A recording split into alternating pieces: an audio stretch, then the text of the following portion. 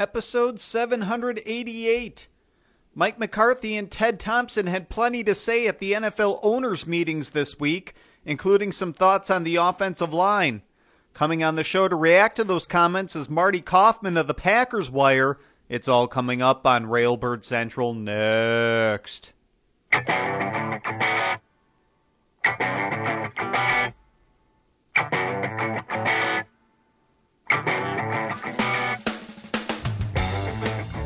Good morning, Green Bay Packers fans, and welcome to Railbird Central at Cheesehead TV, the longest tenured Packers podcast on the internet.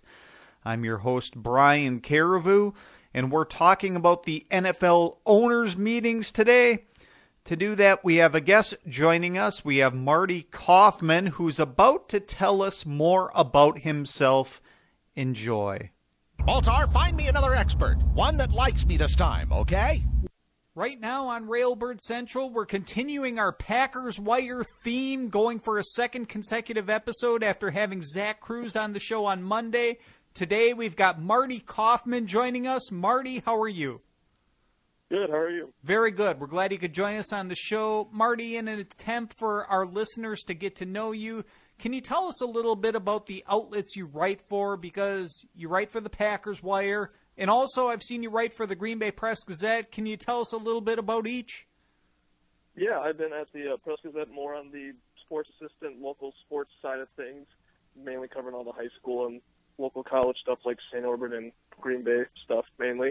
And then for Packers Wire, mainly Packers stuff and all the free agency and draft rumors and news we've got in the last month or so.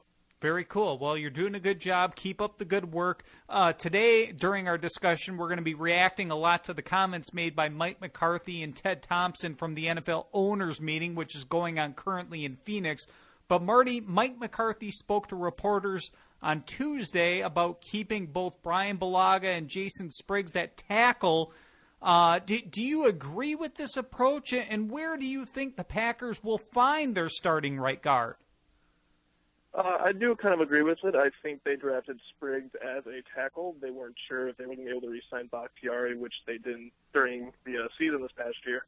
But I think finding a guard in the draft is the most likely scenario. I mean, you see it how many times Ted Thompson has found guards or any offensive lineman in the middle rounds of the draft. He found his two starting guards the last how many years, and Josh Sitton and T.J. Lang. I just think that's the way they're going to go. That's how they've always done it, and I just think that's the philosophy that they'll go with. As for Ted Thompson, he spoke on Monday at the NFL owners meeting, and he talked in a general sense about extending the contract of Aaron Rodgers, while Mark Murphy said the Packers had a plan to do so. Marty, when do you think this actually happens? I was thinking about this. I'm thinking it's going to happen in 2018, whether that's in the off season of next year, during training camp, or maybe during the season. I'm guessing it's going to happen before any snaps are played that year. I just think that they'll get it done in 2018. He's up in 2020. I just think that they'll want to get that out of the way pretty quick, and the market's changing year in and year out. So Rodgers and his agent might come to them saying, hey, let's work on this. It's speculatory right now, but I'm going to go with 2018. Next year is going to be the year when they work on this. Understandable. Wonder if they'll get it done before free agency so they kind of know how some of their money will be allocated next season. But Marty Thompson also acknowledged the team needs some more guys, he said, at the running back position, but he kind of declined to comment on Adrian Peterson specifically. Do you think Peterson should still be an option for the Packers the longer he remains a free agent, or where do you think they're going to look for running backs?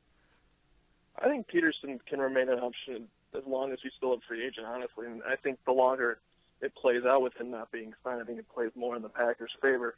He's not a guy that you would think fits the Packers' offense. He doesn't play in the shotgun well, doesn't really catch the ball. He's got trouble run blocking. But what he does provide is he provides that veteran experience because his backfield's pretty young. You only got Ty Montgomery. Christian Michael's been here for less than a half a season, and then you got Don Jackson.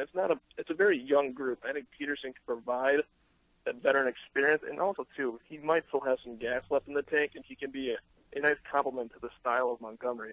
But I think too, you're going to see a running back taken in the draft by the Packers here. I don't see it being taken in round 1. I would see it more so in the rounds 3 through 5 is my guess. Just that's the way Thompson has always operated in the draft, and I just think they rather go with a younger back. Probably they can control for the next couple of years. More comments from Ted Thompson here. He said he's gotten some questions and some ribbing from other general managers after signing 4 players from other teams this offseason in free agency. Marty, has that surprised you that he's done that? You don't see him sign more than usually 2 guys probably in the offseason, so 4 is different. I think the signings are not unlike Ted Thompson. He's found a lot of veteran guys he can sign. I think Martellus Bennett's probably the most unlike signing with a big name. Usually we don't see the big name signings in Green Bay, but guys like Lance Kendricks, Ricky Jean Francois, those are the type of signings that Ted always looks for in the offseason. Thompson seemed almost apologetic about Micah Hyde's departure, saying, quote, "Sorry to see him go." Marty, did Hyde's signing with the Bills catch you off guard? At first it did. I mean, everyone, I think, this offseason, anybody covering the Packers or fans of the Packers, they all expected Micah Hyde to come back. He is pretty much one of the epitomes that you see in that draft and develop mantra that the Packers always follow. He was considered undersized, and they made him into a versatile and reliable defensive back. But then when you saw the contract that he signed, I don't think it's surprising at all that he's not in Green Bay anymore. You see what Micah Hyde has done the last 4 years. He's not like the number 1 corner, the number 2 option. He's mainly been a slot guy, safety. It's more the versatility and reliability that I think will be missed. But seeing the money that he signed with, I'm not surprised he's not in Green Bay anymore. Yeah, he costed a lot. We're talking to Marty Kaufman of the Packers Wire and the Green Bay Press-Gazette here at Railbird Central on a Wednesday morning. Marty, Thompson commented on defensive lineman LaTroy Guion's suspension, saying, quote, "It will work itself out," end quote. Do you think the Packers should release LaTroy Guion or keep him on the roster? I think they should keep him on the roster. I mean, everyone has talked about how they need veterans on this defense. It's young. If you cut LaTroy Guion, then you're just kind of going back to you're kind of going against that, where you need that veteran experience in him.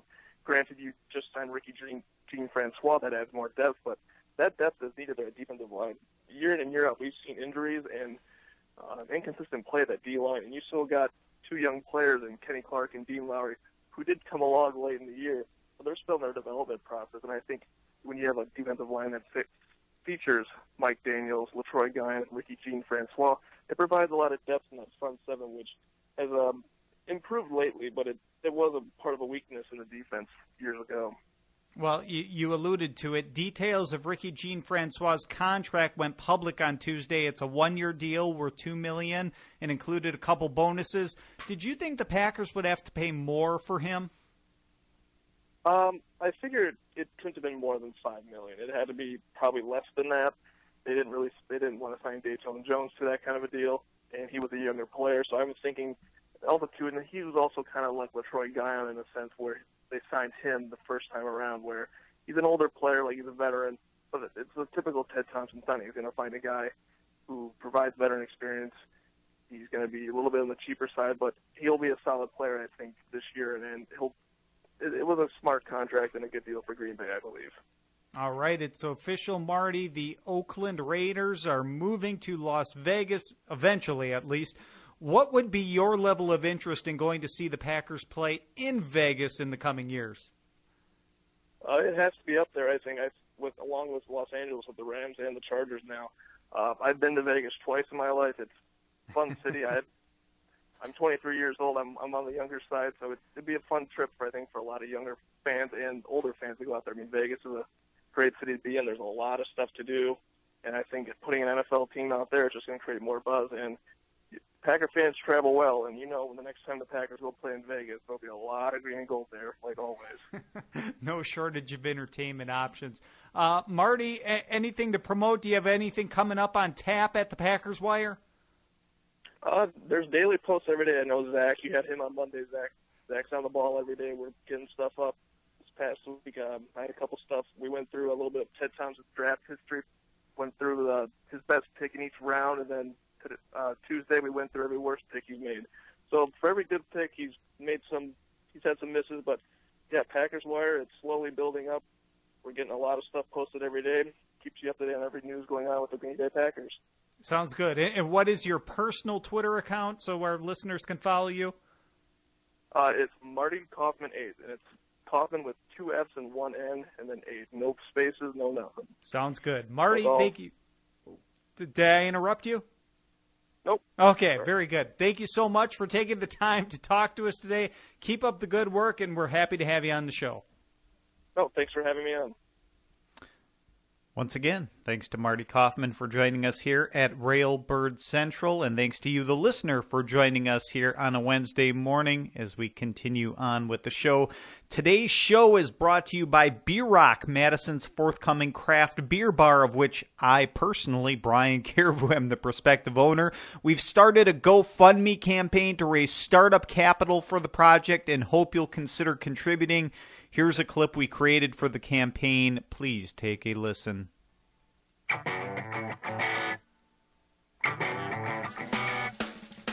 Hey everyone, this is Brian Carrevo, and hopefully sometime soon you'll know me as the owner of Beer Rock, a craft beer bar in Madison, Wisconsin.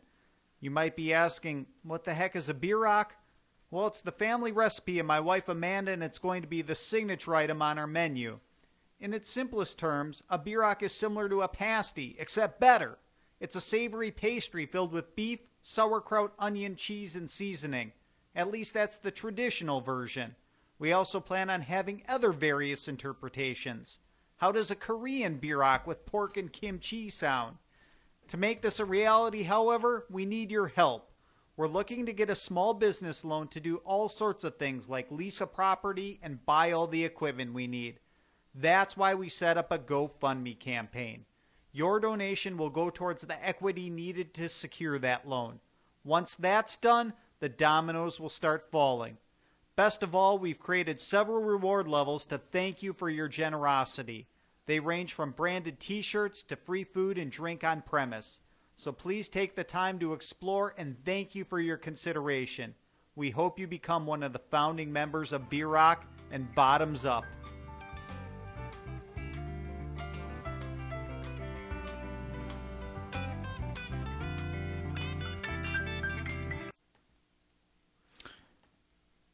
Next segment. What the hell's going on out here? I'll try to tell you, Vince, in our Packers news segment. Perhaps the biggest news coming out of Phoenix was Mike McCarthy's comments on the vacant right guard position and how unlikely it is that either Brian Bulaga or Jason Spriggs would be the one to fill it. McCarthy didn't go as far as to close the door 100% on the idea. He perhaps left the door open a crack, but it's clear he wants to keep these players at tackle. And to an extent, I get that. Obviously, you need 2 starting tackles, and David Bakhtiari is entrenched as a young starting left tackle who just received the first contract of his extension of his career last season. But you also need a backup to him in the event he suffers an injury like he did late in the 2015 season and missed several games.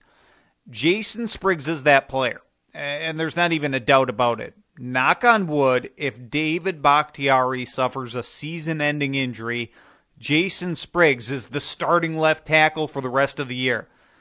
Now, I've shared my thoughts at length on the vacant right guard position on the episode immediately following the departure of TJ Lang to the Detroit Lions in free agency, and I think the Packers should kick Brian Bulaga into guard. The argument against it is that Bulaga is a top-flight right tackle, and I totally agree. But I have no reason to think Brian Bulaga can't be a top-flight right guard. Absolutely none, apart from potential injury, but that would have nothing to do with Brian Bulaga's talent or capability. People also say putting Bulaga at right tackle has the potential to weaken 2 positions instead of 1. And to that I say is quite a defeatist attitude. Here's what we know about Brian Bulaga compared to Jason Spriggs. We know Brian Bulaga has the shorter arms. We know Brian Bulaga weighs more. And we know Jason Spriggs is the better all-around athlete if you look at all the testing from the NFL Combine, like all the drills you're timed in. To me, that tells us who could at least potentially make the better guard and who could make the better tackle. Obviously, I know Jason Spriggs has a lot to prove, his functional play strength being the biggest obstacle among them, especially being on the strong side at right tackle in the NFL. And hopefully in his second season in the league and a full offseason in the Packers program, he's improved in that regard. So all I'm saying is, let's give Jason Spriggs a chance to prove he can be the right tackle, and Bulaga can prove to be the right guard. And the sooner the Packers try it, the sooner they become more comfortable in these roles. What's the hurt in doing this? I'm guessing that even if the Packers didn't move Bulaga to guard, Spriggs would still be the first in line to be the backup right tackle anyway, right? So he needs rep there as it is. So why not give it a shot? The Packers traded up to grab Spriggs in the second round last year. Let me repeat that. They traded up to get him in the second round last year. They obviously think highly of him, or they did think highly of him. Now, did they find out in year one that he's a bust? I have no reason to think that, but I didn't see him in practice every day. The Packers did. So why not give him that chance? They seem hesitant to give him that chance, which I really don't understand that. To just try it out. Let's go for a test ride in the offseason. We're not playing anybody in April and May and June, so why not give it a shot? Now, understandably, the one hesitation I have, and the one that makes the most sense to me, is if the Packers draft a guard early in the NFL draft. I understand why they may not want to move Brian Bulaga to guard day one of the offseason program if they end up drafting, just for example, Forrest Lamp of Western Kentucky in the first round. All of a sudden, it was all for naught then, because you probably insert Lamp right away into the starting offense and find out if he can do it. But I mean, why not do that with Jason Spriggs? I mean, if they would draft Forrest Lamp, they're going to insert him into the starting lineup day one, right? Only if he fails would they remove him. So why not do that with Jason Spriggs? Let's insert him into tackle day one, kick Brian Bulaga in, and only if it fails would you make a change. So, why do it just for a guy like Lamp and not do it for a guy like Spriggs? Like I said, maybe the Packers found out Spriggs was a bust. That's the only reason I can think of why they wouldn't do it. I don't even believe that myself. I have no reason to think. Jason Spriggs kind of had an up and down rookie season. He played most of his time at guard where he doesn't fit. So I think kicking him out to tackle, of course, makes sense. But I didn't think he played so poorly that he can't play in the NFL. That's just being a rookie. He's getting his feet wet. So that's I'm just relaying here Mike McCarthy's thoughts on the issue and what I think the Packers should do. I know I tend to be in the minority on this position here, but that's the way I would handle it. Like I said, if Brian Bulaga's feelings are hurt so much by being asked to move to guard, let's point to his contract worth tens of millions of dollars and say, do you want to sleep on that money, Brian? I don't think that's the case either. I don't think Brian Bulaga's, feelings are going to be hurt if they ask him that. I don't think he's that type of person. But are the Packers that scared of asking him? Come on. Then Mike McCarthy, let's look at your contract and the millions of dollars you're owed to make tough decisions. This is a tough one, but you're being paid millions and millions to make tough decisions. And if it totally bombs, then so what? You're in the off-season program. You can make a change in training camp and still have plenty of time to figure out who the right guard is going to be, whether it's Kyle Murphy or Lucas Patrick. By all means, I don't want to, don't give those guys a chance. But, if I'm making the power rankings of the guys currently on the roster, let's rank the top Packers players on the roster right now. We've got David Bakhtiari and Brian Bulaga 1 and 2. We've got Corey Linsley 3. We've got Lane Taylor number 4. And if I'm ranking the next guy I trust the most in a power ranking of offensive linemen, Jason Spriggs comes in number 5. Kyle Murphy comes in number 6. And maybe Lucas Patrick or Don Barclay comes in number 7 and 8. Why am I giving the 6th, 7th, and 8th guys the chance ahead of Jason Spriggs to start on the offensive line? Isn't the idea to put the 5 best guys out there?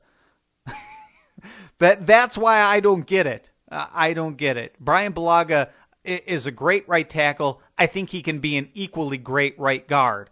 And it makes sense to me. He's got the shorter arms. He's a little more limited of an athlete than you like at tackle. So those are all things that tend to make a good guard in the NFL, where he's got help on both the left and the right side of him. It makes sense to me. I don't know. To give it a shot. If it fails, it fails. You make the change in training camp, and you still got a whole training camp to prepare for another option or another eventuality. So I feel like this is really the second time I've kind of gone on this rant, but it's the first since, Mike McCarthy kind of talked about keeping these players at tackle. There were other comments from McCarthy and other coaches in the NFL we could dissect and parse from the NFL owners' meetings, but there's only one I really want to get into, and that's the comments on new Packers tight end Martellus Bennett. The common theme I'm getting, not only from Mike McCarthy, but the media sought out Adam Gase on Tuesday, head coach of the Miami Dolphins, but more relevantly, the former offensive coordinator of the Chicago Bears, where he coached Bennett. The common theme is what good of a blocker Martellus Bennett is, and not just as a run blocker, which you think is kind of like the main thing a tight end would do. He's even a good pass blocker, which Case more or less said was a double-edged sword, because having Martellus Bennett pass block meant he wasn't going out and running routes. But really, it speaks to the Packers getting a true 3-down tight end, a guy that doesn't have to come off the field very often because he does everything well. So I think that really speaks to why the Packers went out and signed Bennett and why he was a priority for them. So I just wanted to throw that out there because the media sought out Gase. And by the way, that when I'm speaking about all these comments from Mike McCarthy and other coaches at the NFL owners meetings, these have been quotes provided by a variety of outlets, not just one, and it's all the outlets repeating the same thing. So that's why I'm not singling out anyone here. Ryan Wood of the Green Bay Press-Gazette is there. I've seen Rob Demovsky of the Green Bay Press-Gazette provide articles from there. Chris Roth of WBAY in Green Bay is there. So all these outlets are where we're getting these comments and thoughts from today. As far as rule changes go, I don't have strong feelings on the outlawing the leap over the center on place kicks. But interestingly, as it relates to the Packers centralizing the replay system, because it was proposed by Packers president Mark Murphy as part of the league's competition committee, this will be a change for the NFL and something Major League Baseball already does. I personally didn't see a huge need for it. Just echoing the comments from Zach Cruz on Monday's show, if the NFL is going to hire full-time officials, I see even less of a need to centralize replay. The full-time officials should be more equipped than ever to handle these duties themselves, but it's a done deal now. But I don't really see why that was necessary. But I also have some thoughts on disqualifying a player after being penalized twice in one game for certain unsportsmanlike fouls, something we've kind of seen at the college football level when you have the targeting call and they can get ejected from the game after really one penalty. And I just think I am a very strong proponent that football needs to take the head out of the game. And I think we've seen it happen more. We've seen it happen better, really, since they kind of really focused on that and penalizing players on especially hits over the middle of the field. When a receiver is catching the ball, it doesn't have to be over the middle of the field, but those defensive backs going up and hitting him in the helmet, we've seen less of them, but we still have a ways to go in that. To me, the evidence is overwhelming in terms of, hits to the head, causing CTE, causing all sorts of problems, being depression, memory loss, all sorts of things. And we're hearing it from retired players in the NFL. We've seen retired players commit suicide over it. To me, that's above the game. And the NFL, they just need to take the headshots out of it. That they can be physical. I am a fan as hard hits as any, just not with the head. And for a guy to be penalized twice and get kicked out of a game, that makes sense to me. You know what? What's going to happen? Defenders are going to have to hit lower, which why I don't understand why they can't already. The outcome of that, of trying to hit lower, yeah, there's going to be a few more missed tackles. Oh, God forbid, and I made this comment yesterday on The Score when I joined Marcus Paff on the show, and that's kind of what's prompting this little rant by me here.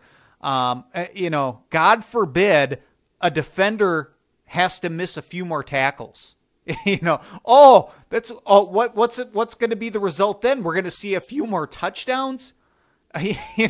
Let's get over ourselves. Let's stop acting like a few more missed tackles is the end of the world. Yeah, I feel bad for the defender, but I feel worse for the guy getting hit in the head.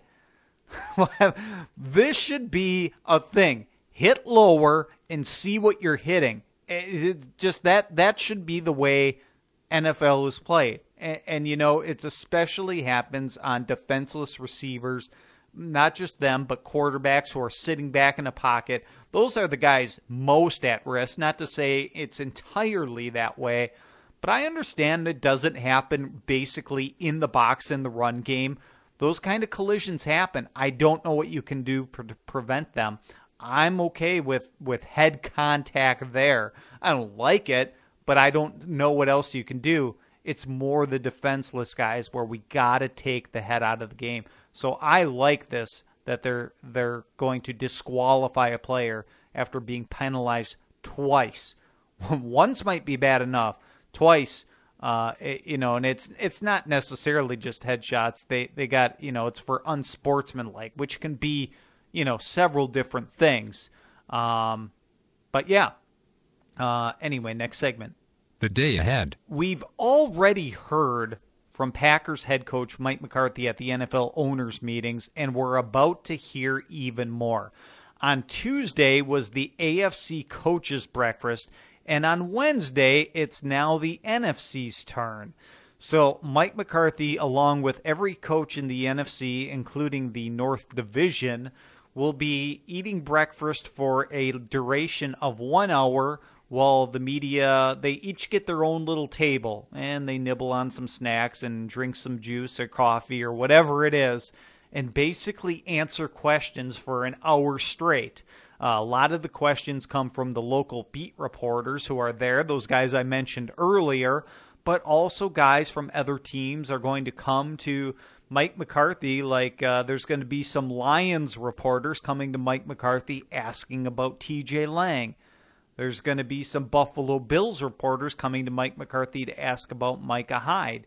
And the reverse happened yesterday. Packers reporters went and asked about Micah Hyde to the Bills coach. So it basically the reverse of what happened. So that's happening on Wednesday at the NFL owners meetings as things kind of wrap up. This is kind of the end of it. It lasted from Sunday through Wednesday, and that's the last thing that's basically going, maybe not the absolute last thing, but they wrapped things up on Wednesday in Phoenix, and that's the end of the NFL's owners meetings and what's going to come out of it. So any comments that Mike McCarthy makes on Wednesday, we'll get to on Friday's episode here of Railbird Central. The Pro Day schedule, once again, it's a packed schedule with Pro Days, university across the nation hosting such events, including, here's the list, at least of the big ones, the Division I FBS schools hosting Pro Days: Miami, Texas A&M, Maryland, Navy, Ohio, SMU, Florida International, and a host of other smaller colleges are doing the same. I've seen South Dakota State doing their Pro Days, and other ones as well. Those are just some of the more notable ones that are happening on Wednesday. There will be more on Thursday and through the rest of the early April as they kind of wrap those things up. Packers scouts will be at least a handful of those events. The team doesn't publish which events they send scouts to, but you can guarantee they'll be at several of them. And finally, Wednesday, today, March 29th, is the deadline to submit photos for the Packers ticket takeover contest. Every year the Packers do this, or at least have been for the last handful of years. It's becoming a tradition in which they encourage fans to submit photos that'll appear on tickets for one game. So, and this, goes on 80,000 tickets, basically everyone at Lambeau Field for a game this year. So they look for the best out of them and then choose one.